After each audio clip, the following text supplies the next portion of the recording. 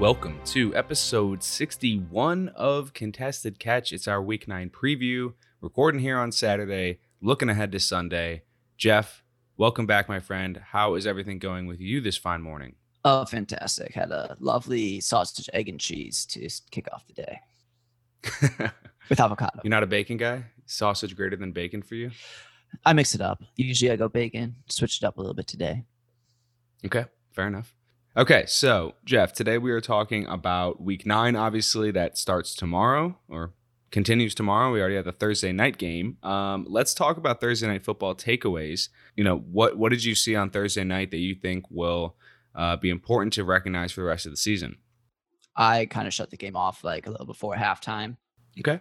So I didn't see too much, but what I did see was that you can never trust the Shanahan running back roulette pregame spiel. I had both Hasty and McKinnon on my roster, and it sounded like Hasty was the guy, so I fired him up. And nope, it was McKinnon season. So I guess when actually healthy, McKinnon is going to be the guy when most stares out.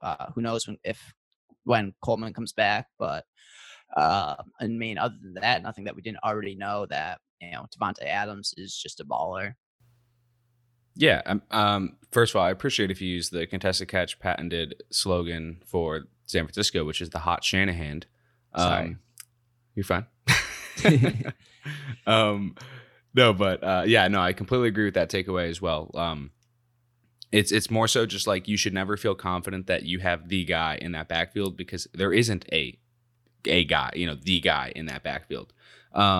There is the wide receiver in Green Bay, though, and Devontae Adams just cannot be stopped. Wrote about it in the catch-up this week for the Thursday night preview, but I mean, in the healthy games that he's played, which is all but, or which is I think 6 games now, it is unbelievable the averages he's putting up. And just to remind everyone, preseason we discussed a little who has like the chance for a Michael Thomas-esque season this year, and most people would have guessed Michael Thomas, considering he just did it in 2019, set all these records. It really didn't feel like that was. I mean, I know Michael Thomas has been hobbled, so it's not really a great process to like evaluate that. But he's only played 1 game. But Devontae Adams had the situation that was ripe for that type of volume that Michael Thomas saw, and so we're seeing it come to fruition. Obviously, a great player, but also the situation is imperative to have that level of ceiling. And then I think the other thing too is Brandon Ayuk is good. I think this offense is struggling without him, without Debo, without Kittle now. Ross Dwelly outproduced Jordan Reed in Jordan Reed's return from injury. And I don't know. I mean, they're starting Nick Mullins for their foreseeable future. So I think you have to be a little concerned if you are a buyer in San Francisco at all, which I definitely was going into the year. I mean, they've just been decimated all across the board. So very unfortunate. But the hope is that once Ayuk gets back next week from the COVID list and Deebo Samuel has a chance to return next week as well. So we shall see. Might be brighter days ahead for the San Francisco 49ers. On to other injury news and other updates, Jeff. I think it is only right that we kick it off with a guy that we have been talking about for months, all of season 2, and that is Chase Edmonds. Chase Edmonds' season is upon us. Kenyon Drake is out officially. He did not practice at all, so there's a chance that he might be out again next week. But we know this guy has just been running circles around Kenyon Drake all year. He has been the clear receiving back in this backfield. And now he's got the entire thing to himself. I don't really expect anyone else to get any sort of meaningful usage, enough to siphon off true RB1 workload. And I think that we already thought that the talent and situation and the way that he was used in this offense was right for RB1 production. How high are you ranking Chase Edmonds in week 9? Top 5. I love it. Let's go, man. I mean, I think it goes Dalvin Cook, Christian McCaffrey. And I mean, from there, like, is there anyone else that you confidently, maybe Derrick Henry, but Tennessee's, offensive line hasn't been as strong, and Chicago's got a pretty strong defense. Maybe James Conner, because we know how bad Dallas is, and that Pittsburgh's projected to face a very positive game script. maybe James Robinson, because we can see Jacksonville just feeding him 25 total touches. But I mean, I think besides Cook and McCaffrey, you can make a very strong case for Chase Edmonds over anybody else this week. I mean, I love Chase Edmonds. I would definitely put Derrick Henry right behind those first two, and then I'd put Chase Edmonds there. I just think that we've seen way too much to discount, what Henry can do, even in a crappy matchup, I suppose. But honestly, I would argue that the matchup is pretty decent for him because Henry just really gets fed whenever it's a positive or neutral gain script. And that appears to be the case with Cincinnati this week. So, but anyway, yeah, Chase Edmonds, man, I think we're going to see mammoth scores from him. And even if not, I what I really hope is that he just plays well enough to retain a lead role once Kenny Drake returns, because I don't think he's going to give it up if he does.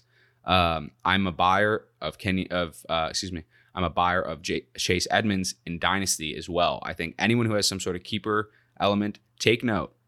I do not believe Chase Edmonds returns to the RB2 in this offense.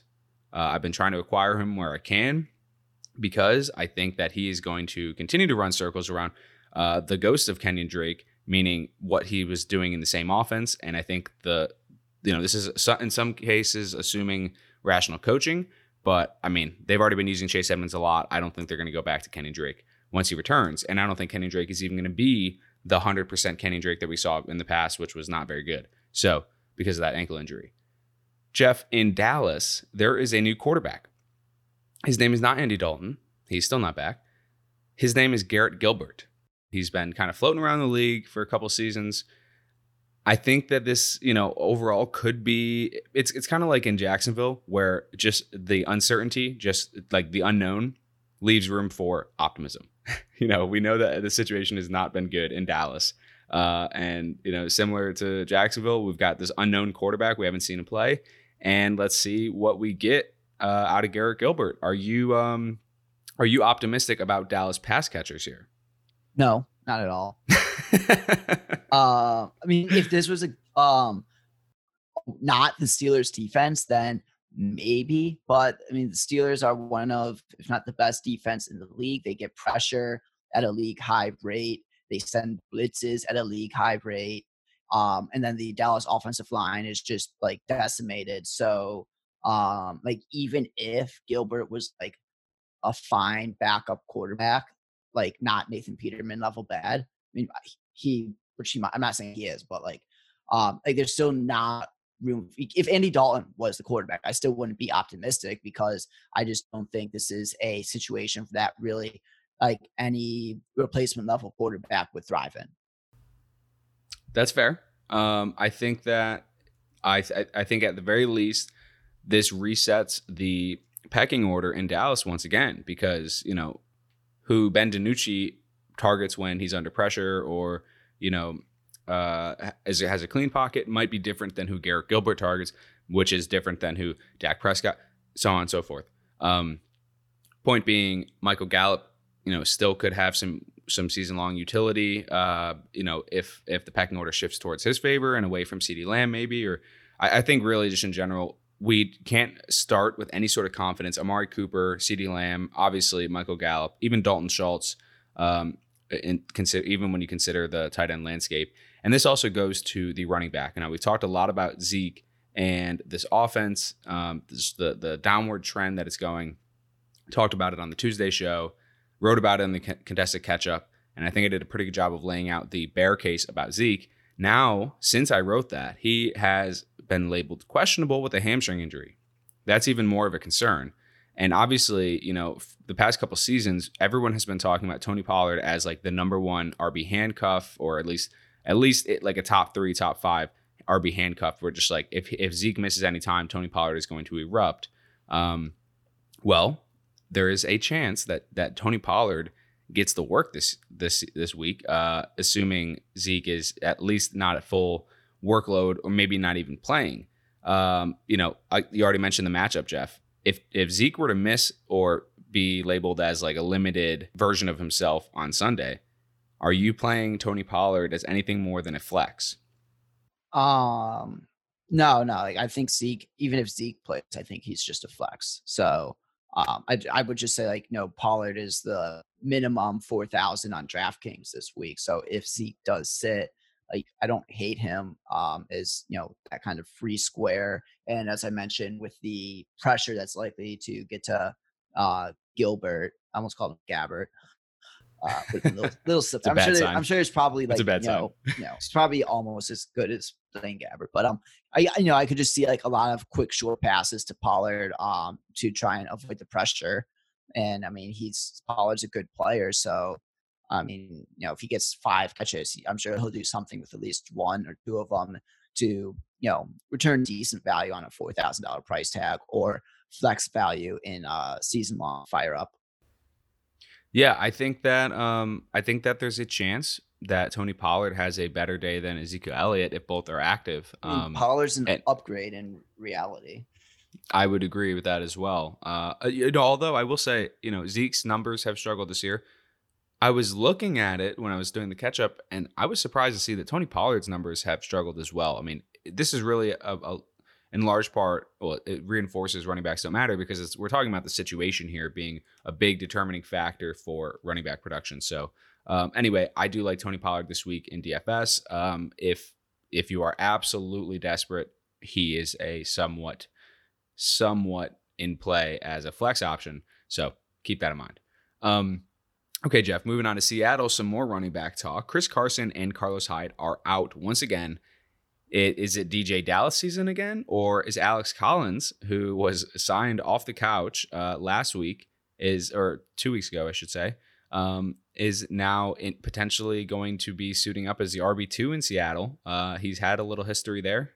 He's only 26, which baffles me. I thought he might be working on like grandchildren by now, but apparently he is still, in shape and going to suit up for an NFL team. So, is DJ Dallas, we talked about him last week. He obviously had a great fantasy performance, but as I pointed out, it was in the most inefficient way that you could basically imagine. And I think he really just kind of fell into this, 90% workload.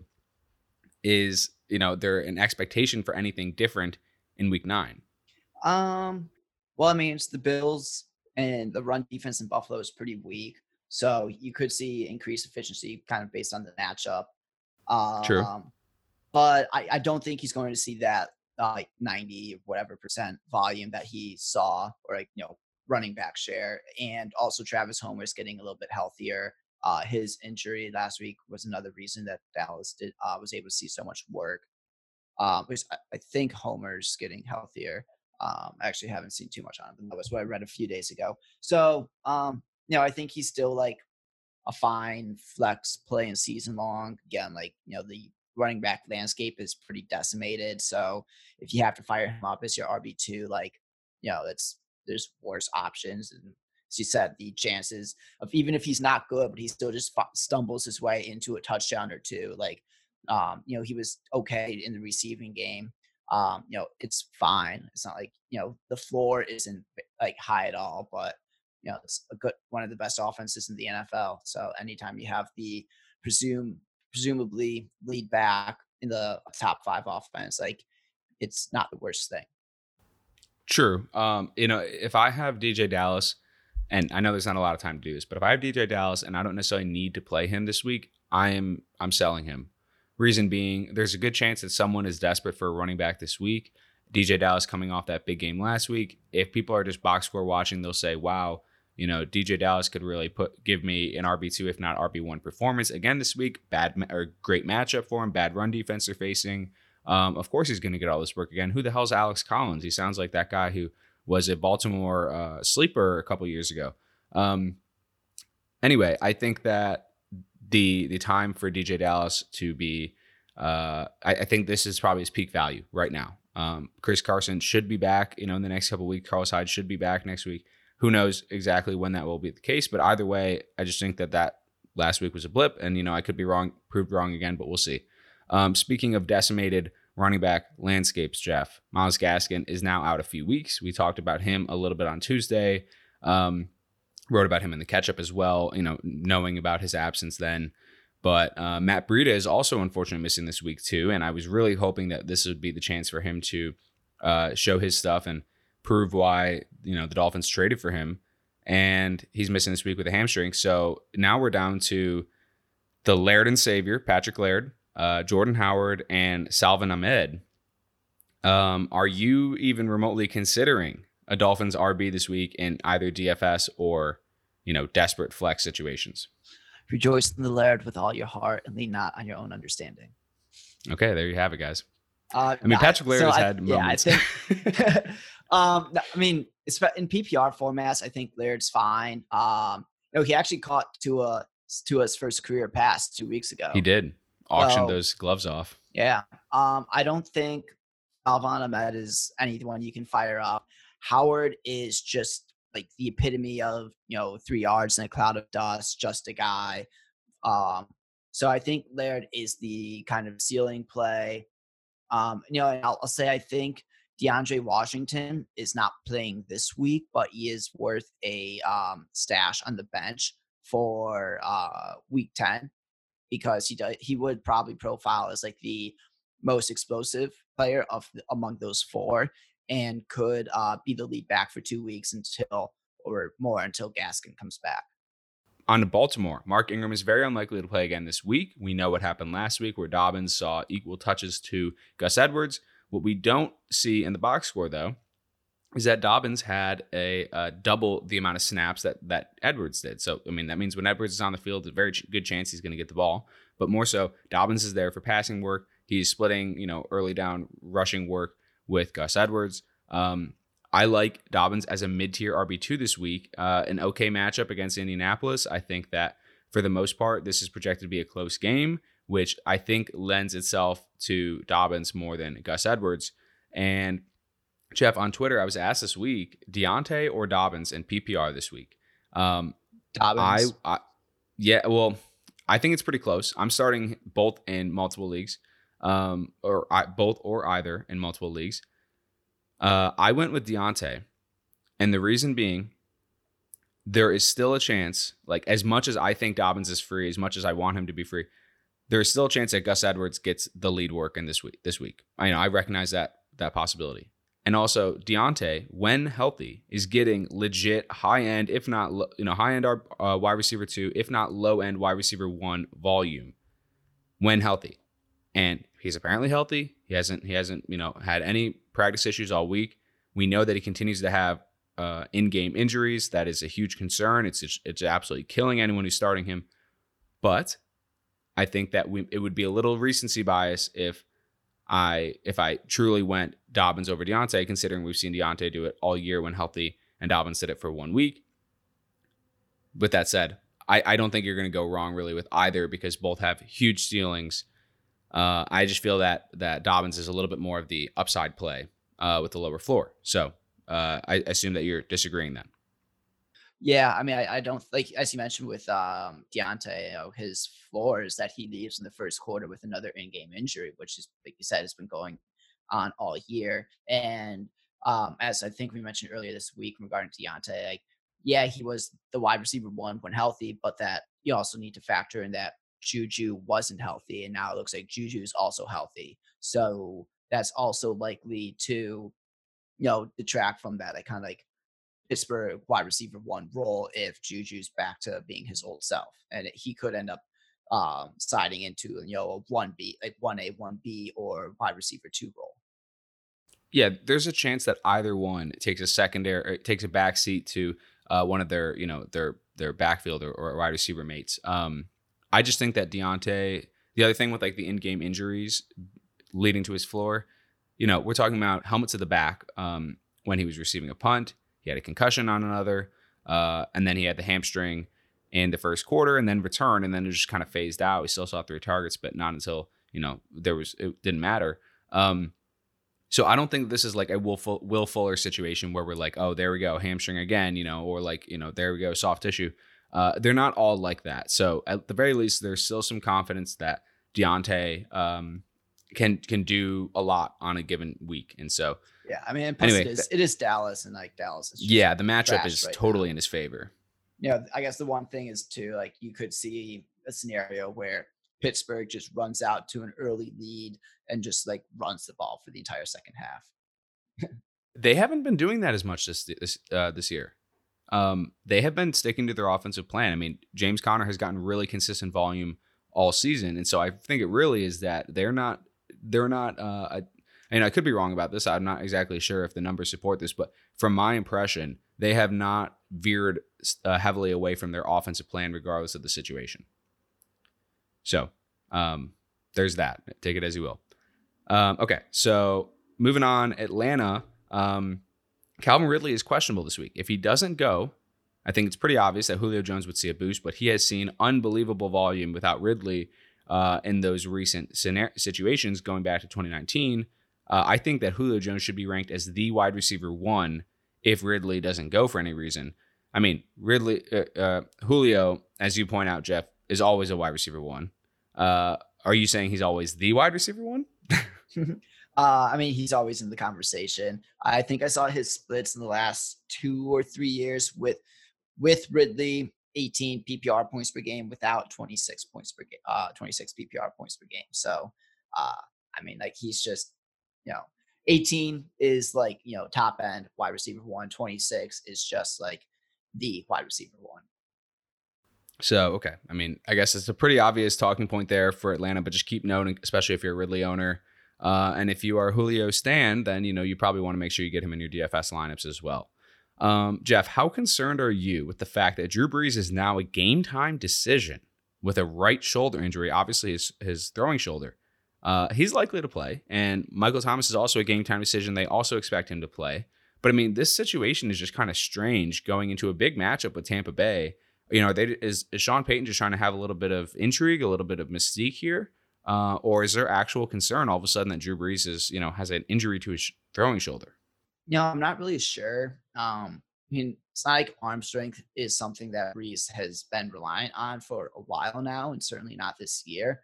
I mean, he has not been throwing the ball downfield, but so if the shoulder is like legitimately injured though, and he's already weak arms getting weaker, that's definitely a concern. If it's like, he's kind of been nagging at him for, a while, and we're just tossing it on the injury report because it flared up a little bit more.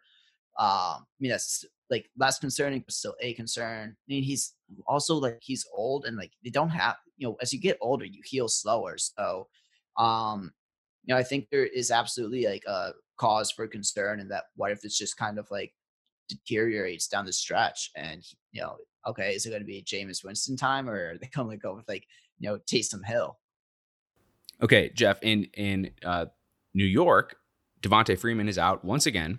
Wayne Gallman remains a pretty decent flex option, I think.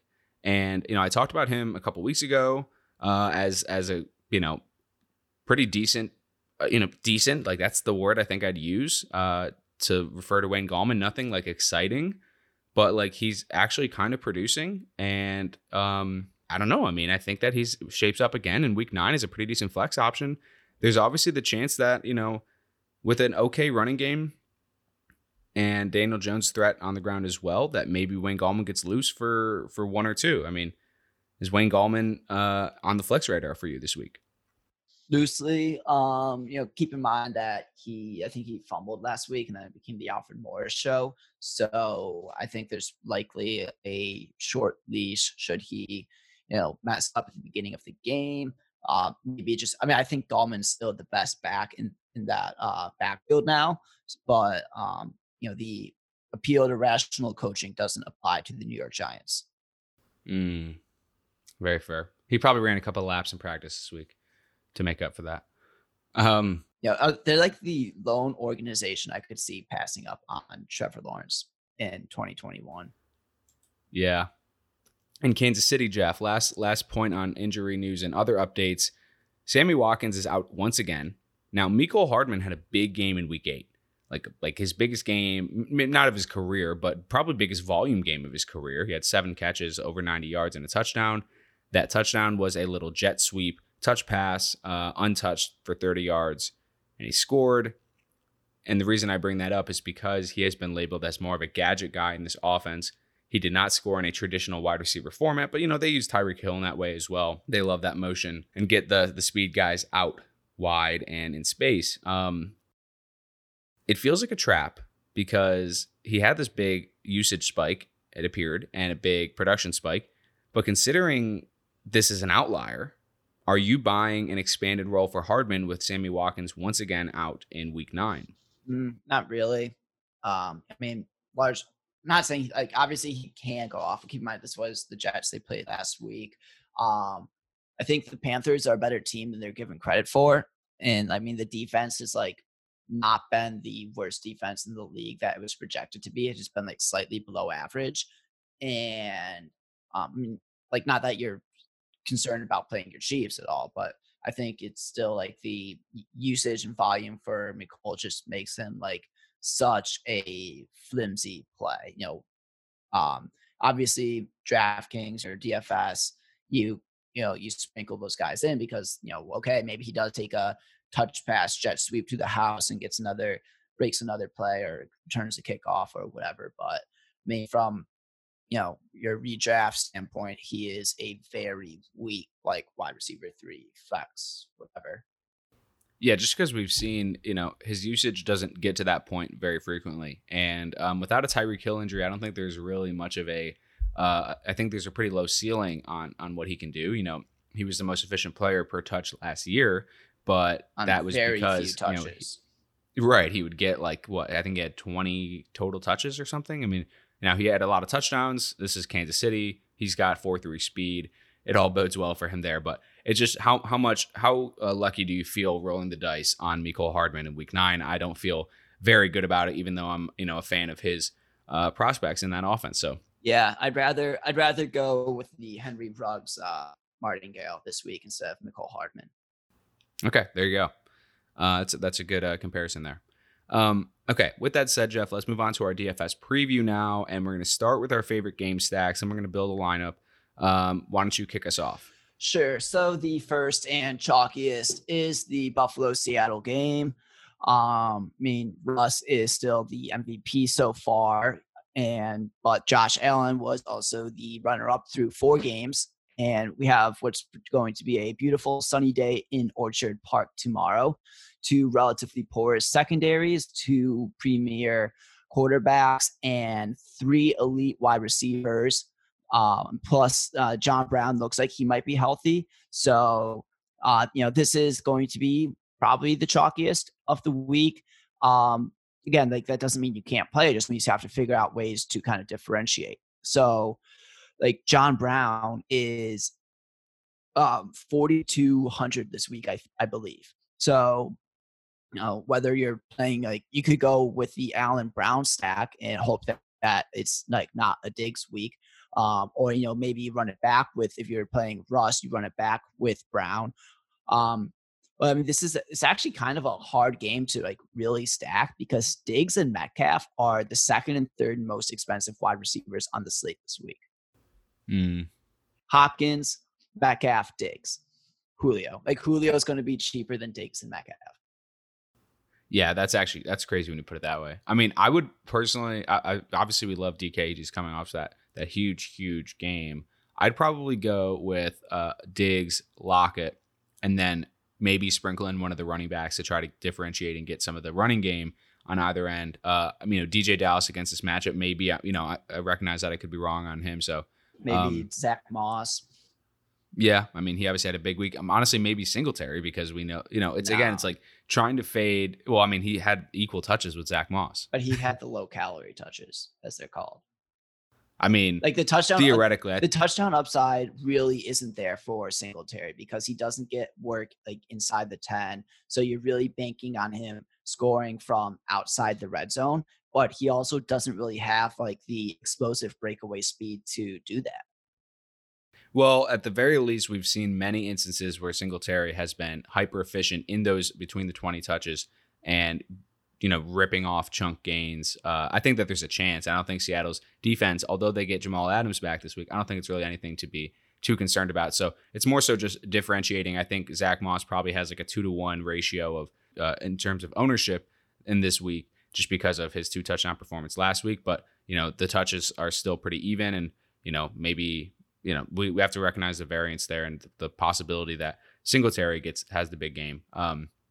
It is a possibility. So that's a great stack. Who else do you like this week, Jeff? I think Houston Jacksonville is actually decent. I mean, I'm only gonna be starting Deshaun Watson. I'm not gonna start Mutton.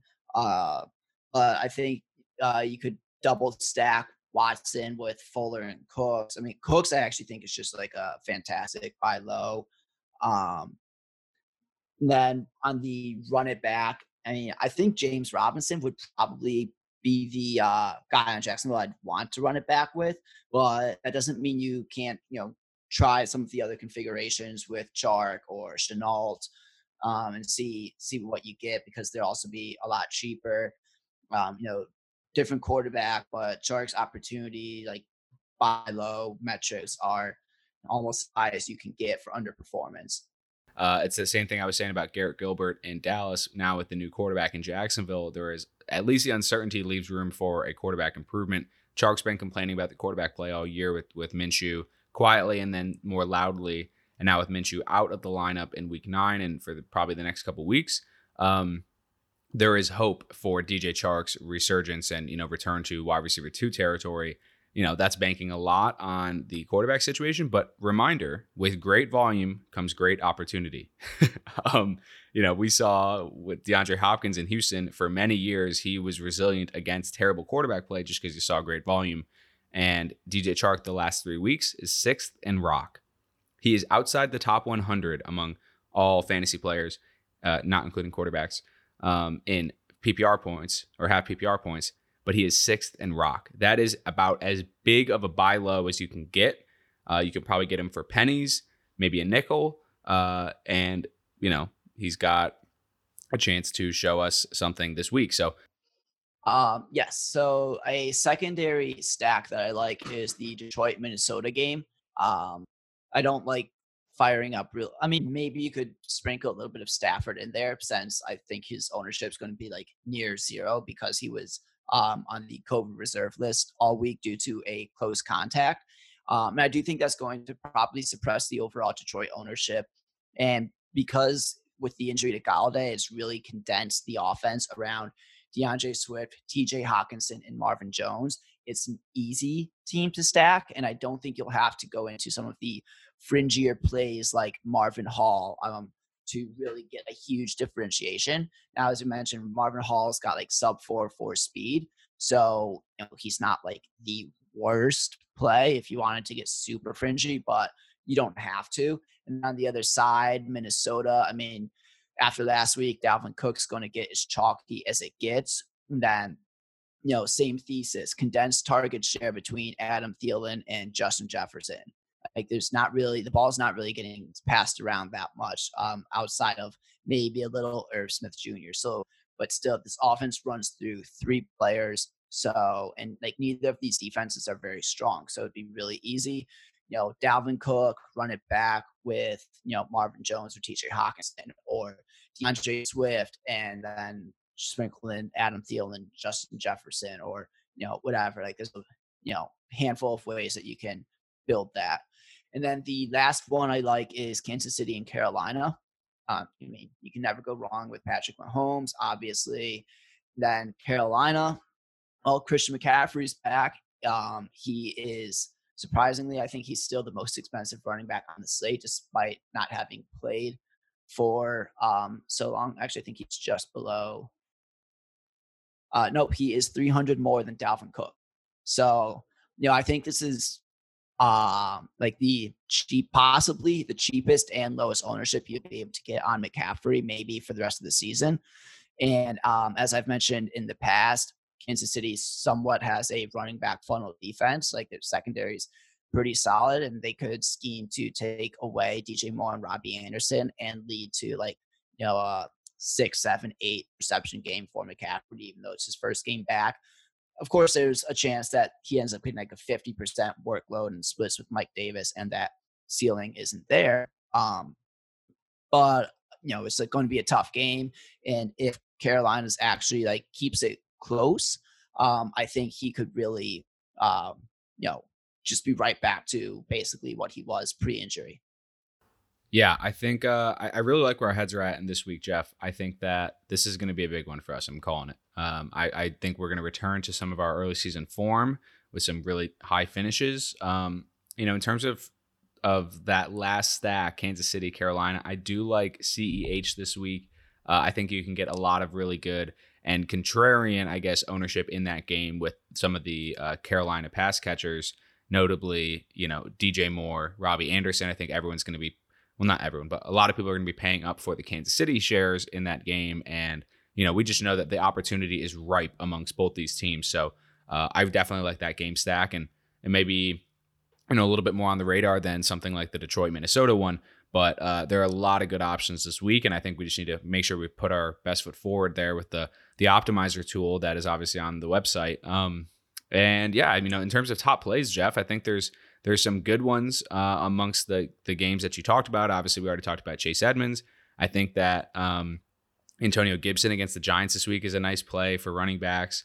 And then I think for wide receivers, Cole Beasley remains a sneaky little wide receiver play that we didn't talk about when we talked about that stack, but I think people are going to be looking for cheaper shares in that game, and Cole Beasley has been everything that we asked for as a free agent signing from Bills fan perspective, and remains a very sneaky flex option in PPR. So couple more options there. Jeff, let's build the lineup and go ahead and pick our primary game stack and our secondary game stack, and let's see what we get.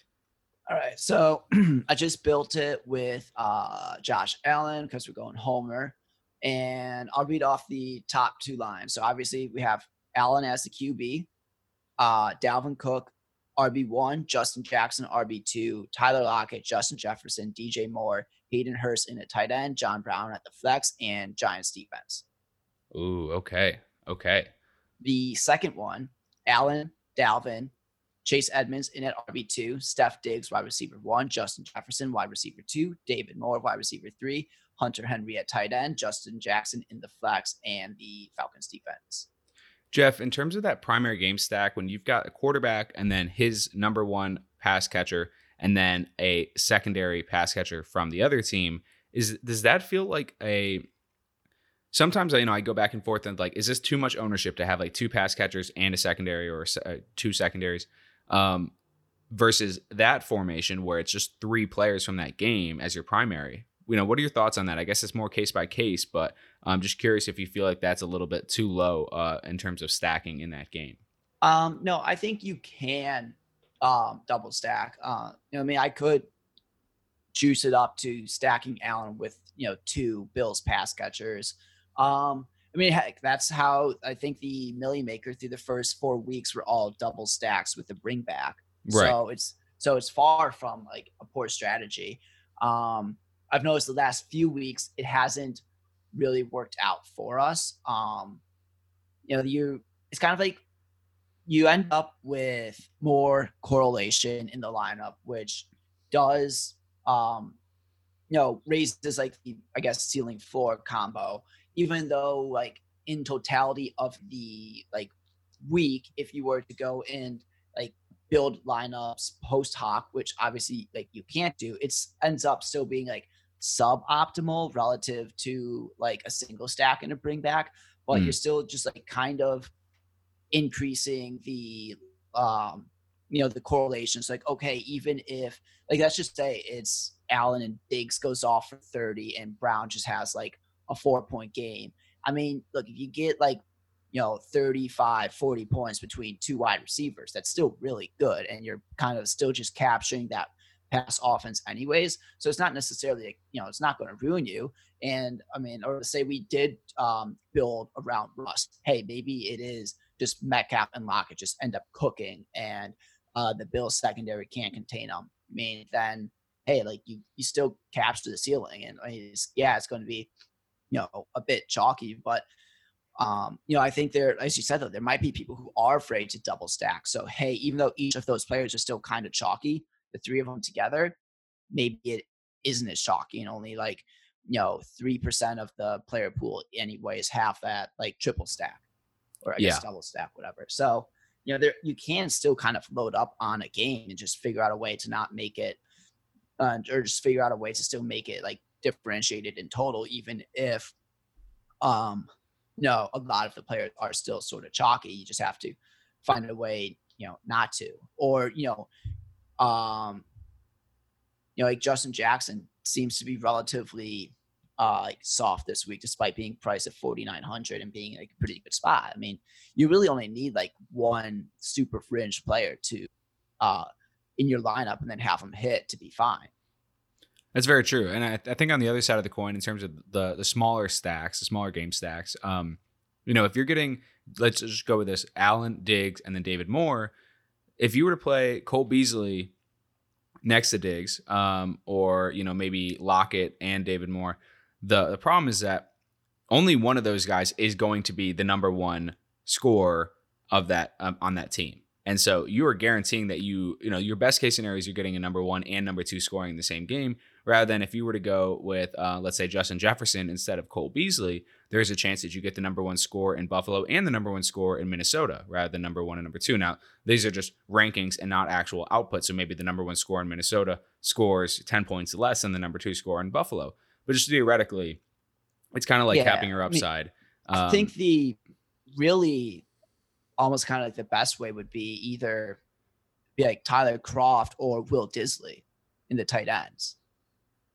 We had a good week with Tyler Kroft a couple weeks ago. Yeah, exactly. So it's like, and he's going to be, so that's like a great way to double stack. Go Allen, Diggs, Lockett or Metcalf, and Kroft, because Kroft is going to be super low owned. And that also allows you to pay up a little bit more for one of these or two of these hyper expensive wide receivers in the slate. Right. So let's see. All right. So Josh Allen, Chase Edmonds, David Montgomery, Julio Jones, Tyler Lockett, DJ Moore, Tyler Kroft, John Brown, Titans defense. I love it. Josh Allen, Dalvin Cook, David Johnson, Tyler Lockett, Justin Jefferson, Brandon Cooks, Tyler Kroft, John Brown, Cardinals defense. Like, doesn't look like, okay, here's one with Diggs. So Allen, Cook, Connor, Diggs, Lockett, Devontae Parker, Kroft, Jakeem Grant, Lions defense. So like, you could do the same thing on the Seattle side with Ross and then Lockett or Metcalf and Will Disley, who's like quietly overtaking the tight end role from Greg Olsen. So like, that's like instead of just think, okay, it's, Allen, Brown, Diggs, it's Russ, Metcalf, Lockett, like, like you can still look at some of, especially at tight end, because like, if you have a weak game from tight end, like that's not going to kill you, because tight end is just you can still overcome that for sure. Yeah, like having a weak game from the tight end is easy enough to overcome, and it's a lot easier than a weak game from like a wide receiver 3 or a flex play. Yeah, and I think as you said, like I think it was the Raiders game where Kroft did hit, and like that was our differentiating piece in what was like a relatively chalky build, but we had Kroft as a differentiator. I think he had 2 touchdowns and like helped us place top 30. Yeah, well, there you go. I just hand built a situation over here with a similar way we were talking about structuring things, and it looks something like Josh Allen, Diggs, and Lockett from that game, and then throw back Kroft in the tight end spot, and then a secondary game stack, James Robinson and Brandon Cooks, and then also, of course, Chase Edmonds this week. And then Giants defense. So it really leaves flex, and it's a little bit more expensive than I'd be looking for, because we're really, really limited in terms of flex options there. So I'd probably downgrade from maybe Robinson to someone else, and maybe shift around that secondary game stack. But there are good options, and when you have a really strong game stack that isn't, sure, it's a chalky game stack, but you're going with the cheaper side with Josh Allen rather than Russell Wilson. So your options get a little bit better and a little bit more flexible. So good stuff there, Jeff. Any other favorite plays this week that you wanted to call attention to before we move on? Well, I still like Justin Herbert. He's just been playing like fantastic football, and he's in a pretty good spot this week against Vegas. So, I like him. And then Keenan Allen has an absurd volume share. So, whether you stack him with Herbert or you just want to play him naked as a standalone in your lineup, like I think those are both some really good plays as well. I think a very underrated DFS dart is Jalen Guyton, who's got good speed, great hair, and has a quarterback who loves to air it out deep to him. So one target, 72 for a touchdown, 3 targets, 49, no touchdown, 3, 84, touchdown, 4, 3 yards, no touchdown. So hyper volatile, but he's also 3,100 on DraftKings this week. And for whatever reason, Justin Herbert looks his way about once a game. So, you're banking entirely on one big play, but, 2 out of the last 4 weeks, he has delivered that big play and been a really, really cheap option to have. I mean, he's been hovering between 3,200 and 3,600 on DK and, double digit points 2 out of those 4 weeks. So, anyway, Jeff, I think it is time to move over to the best bet segment of our show. And I've got 3.5 bets here that I want us to discuss. And I'm interested to see what else you like from this week. I think it's a really interesting betting slate. There isn't a lot that jumps out to you. I think that some of the matchups just, for instance, Dallas and Pittsburgh, there's just a lot of uncertainty there. That can be a good opportunity, but also makes people a little bit more shy in terms of betting. And, that's a 14.5 point favorite for Pittsburgh is a little bit daunting, I think, to bet for or against it just because there's a new quarterback on the other side. But anyway, I love Baltimore -1 against Indianapolis. I think people are still underappreciating Baltimore's potential on any given week. I know they haven't played to their standard. I think Lamar's turnover situation the past couple weeks has just been unexpected and out of character, and I expect them to right the ship sooner rather than later. I also think they're probably going to have a blow-up game for Marquise Brown in store after he's been the squeaky wheel this week. So I like Baltimore -1 there. I also, we already talked about Buffalo, Seattle, and we'll talk about it a little bit more in our Bills prediction segment.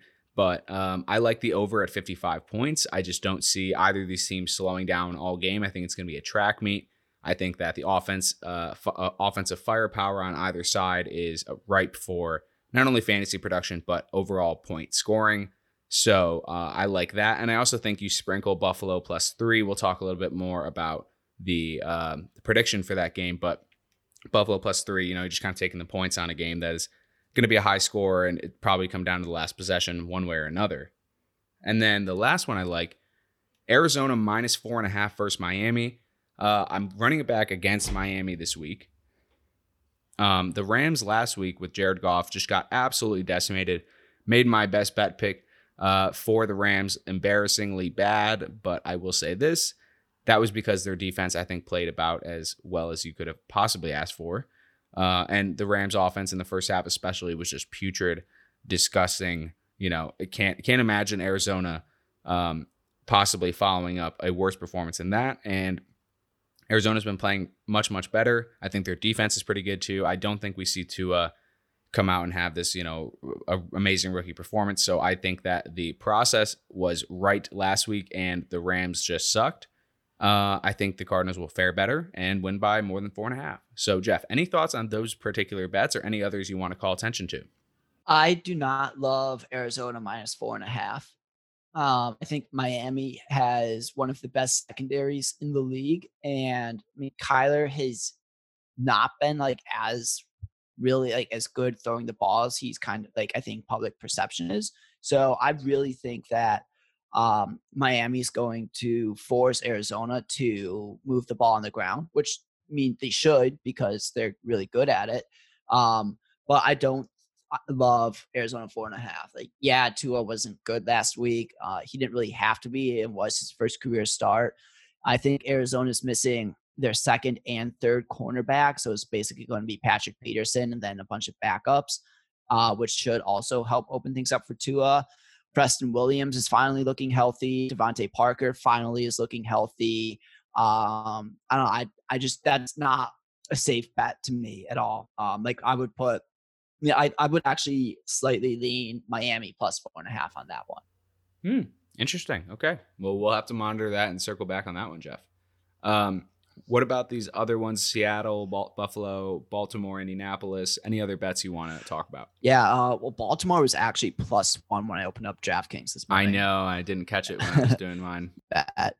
I also like Carolina +10 against the Chiefs. There's a chance I look like a complete idiot and Mahomes throws for 5 touchdowns. But I think Teddy is. Panthers do have a little extended rest coming off of the Thursday night game. As we know, we're just big Teddy fans here. He's playing some really good ball. the defense has quietly not been awful.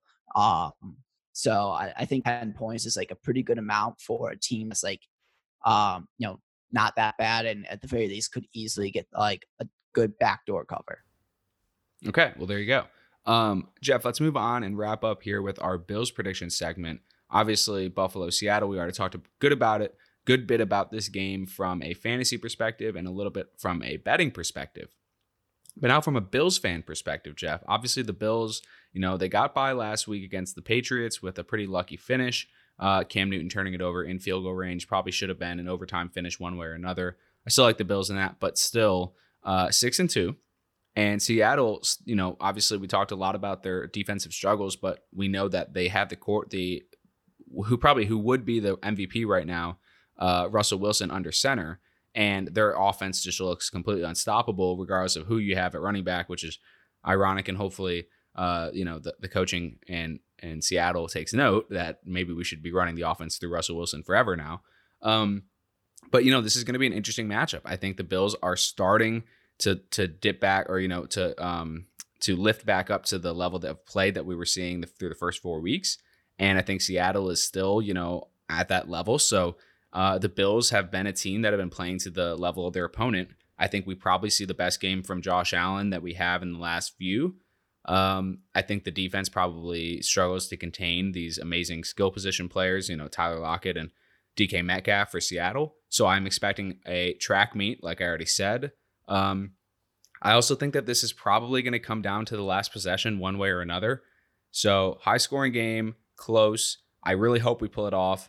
I will go Seattle by a hair, which is why I kind of like Buffalo +3, because I think that there's definitely a chance that the Bills do pull this out. But just in terms of like actually making an accurate prediction, I'll probably go 28-31 Seattle. Yeah, that sounds pretty reasonable. See, that would be 59 total points in the game, right? Mm-hmm. Let's go more. Let's go more.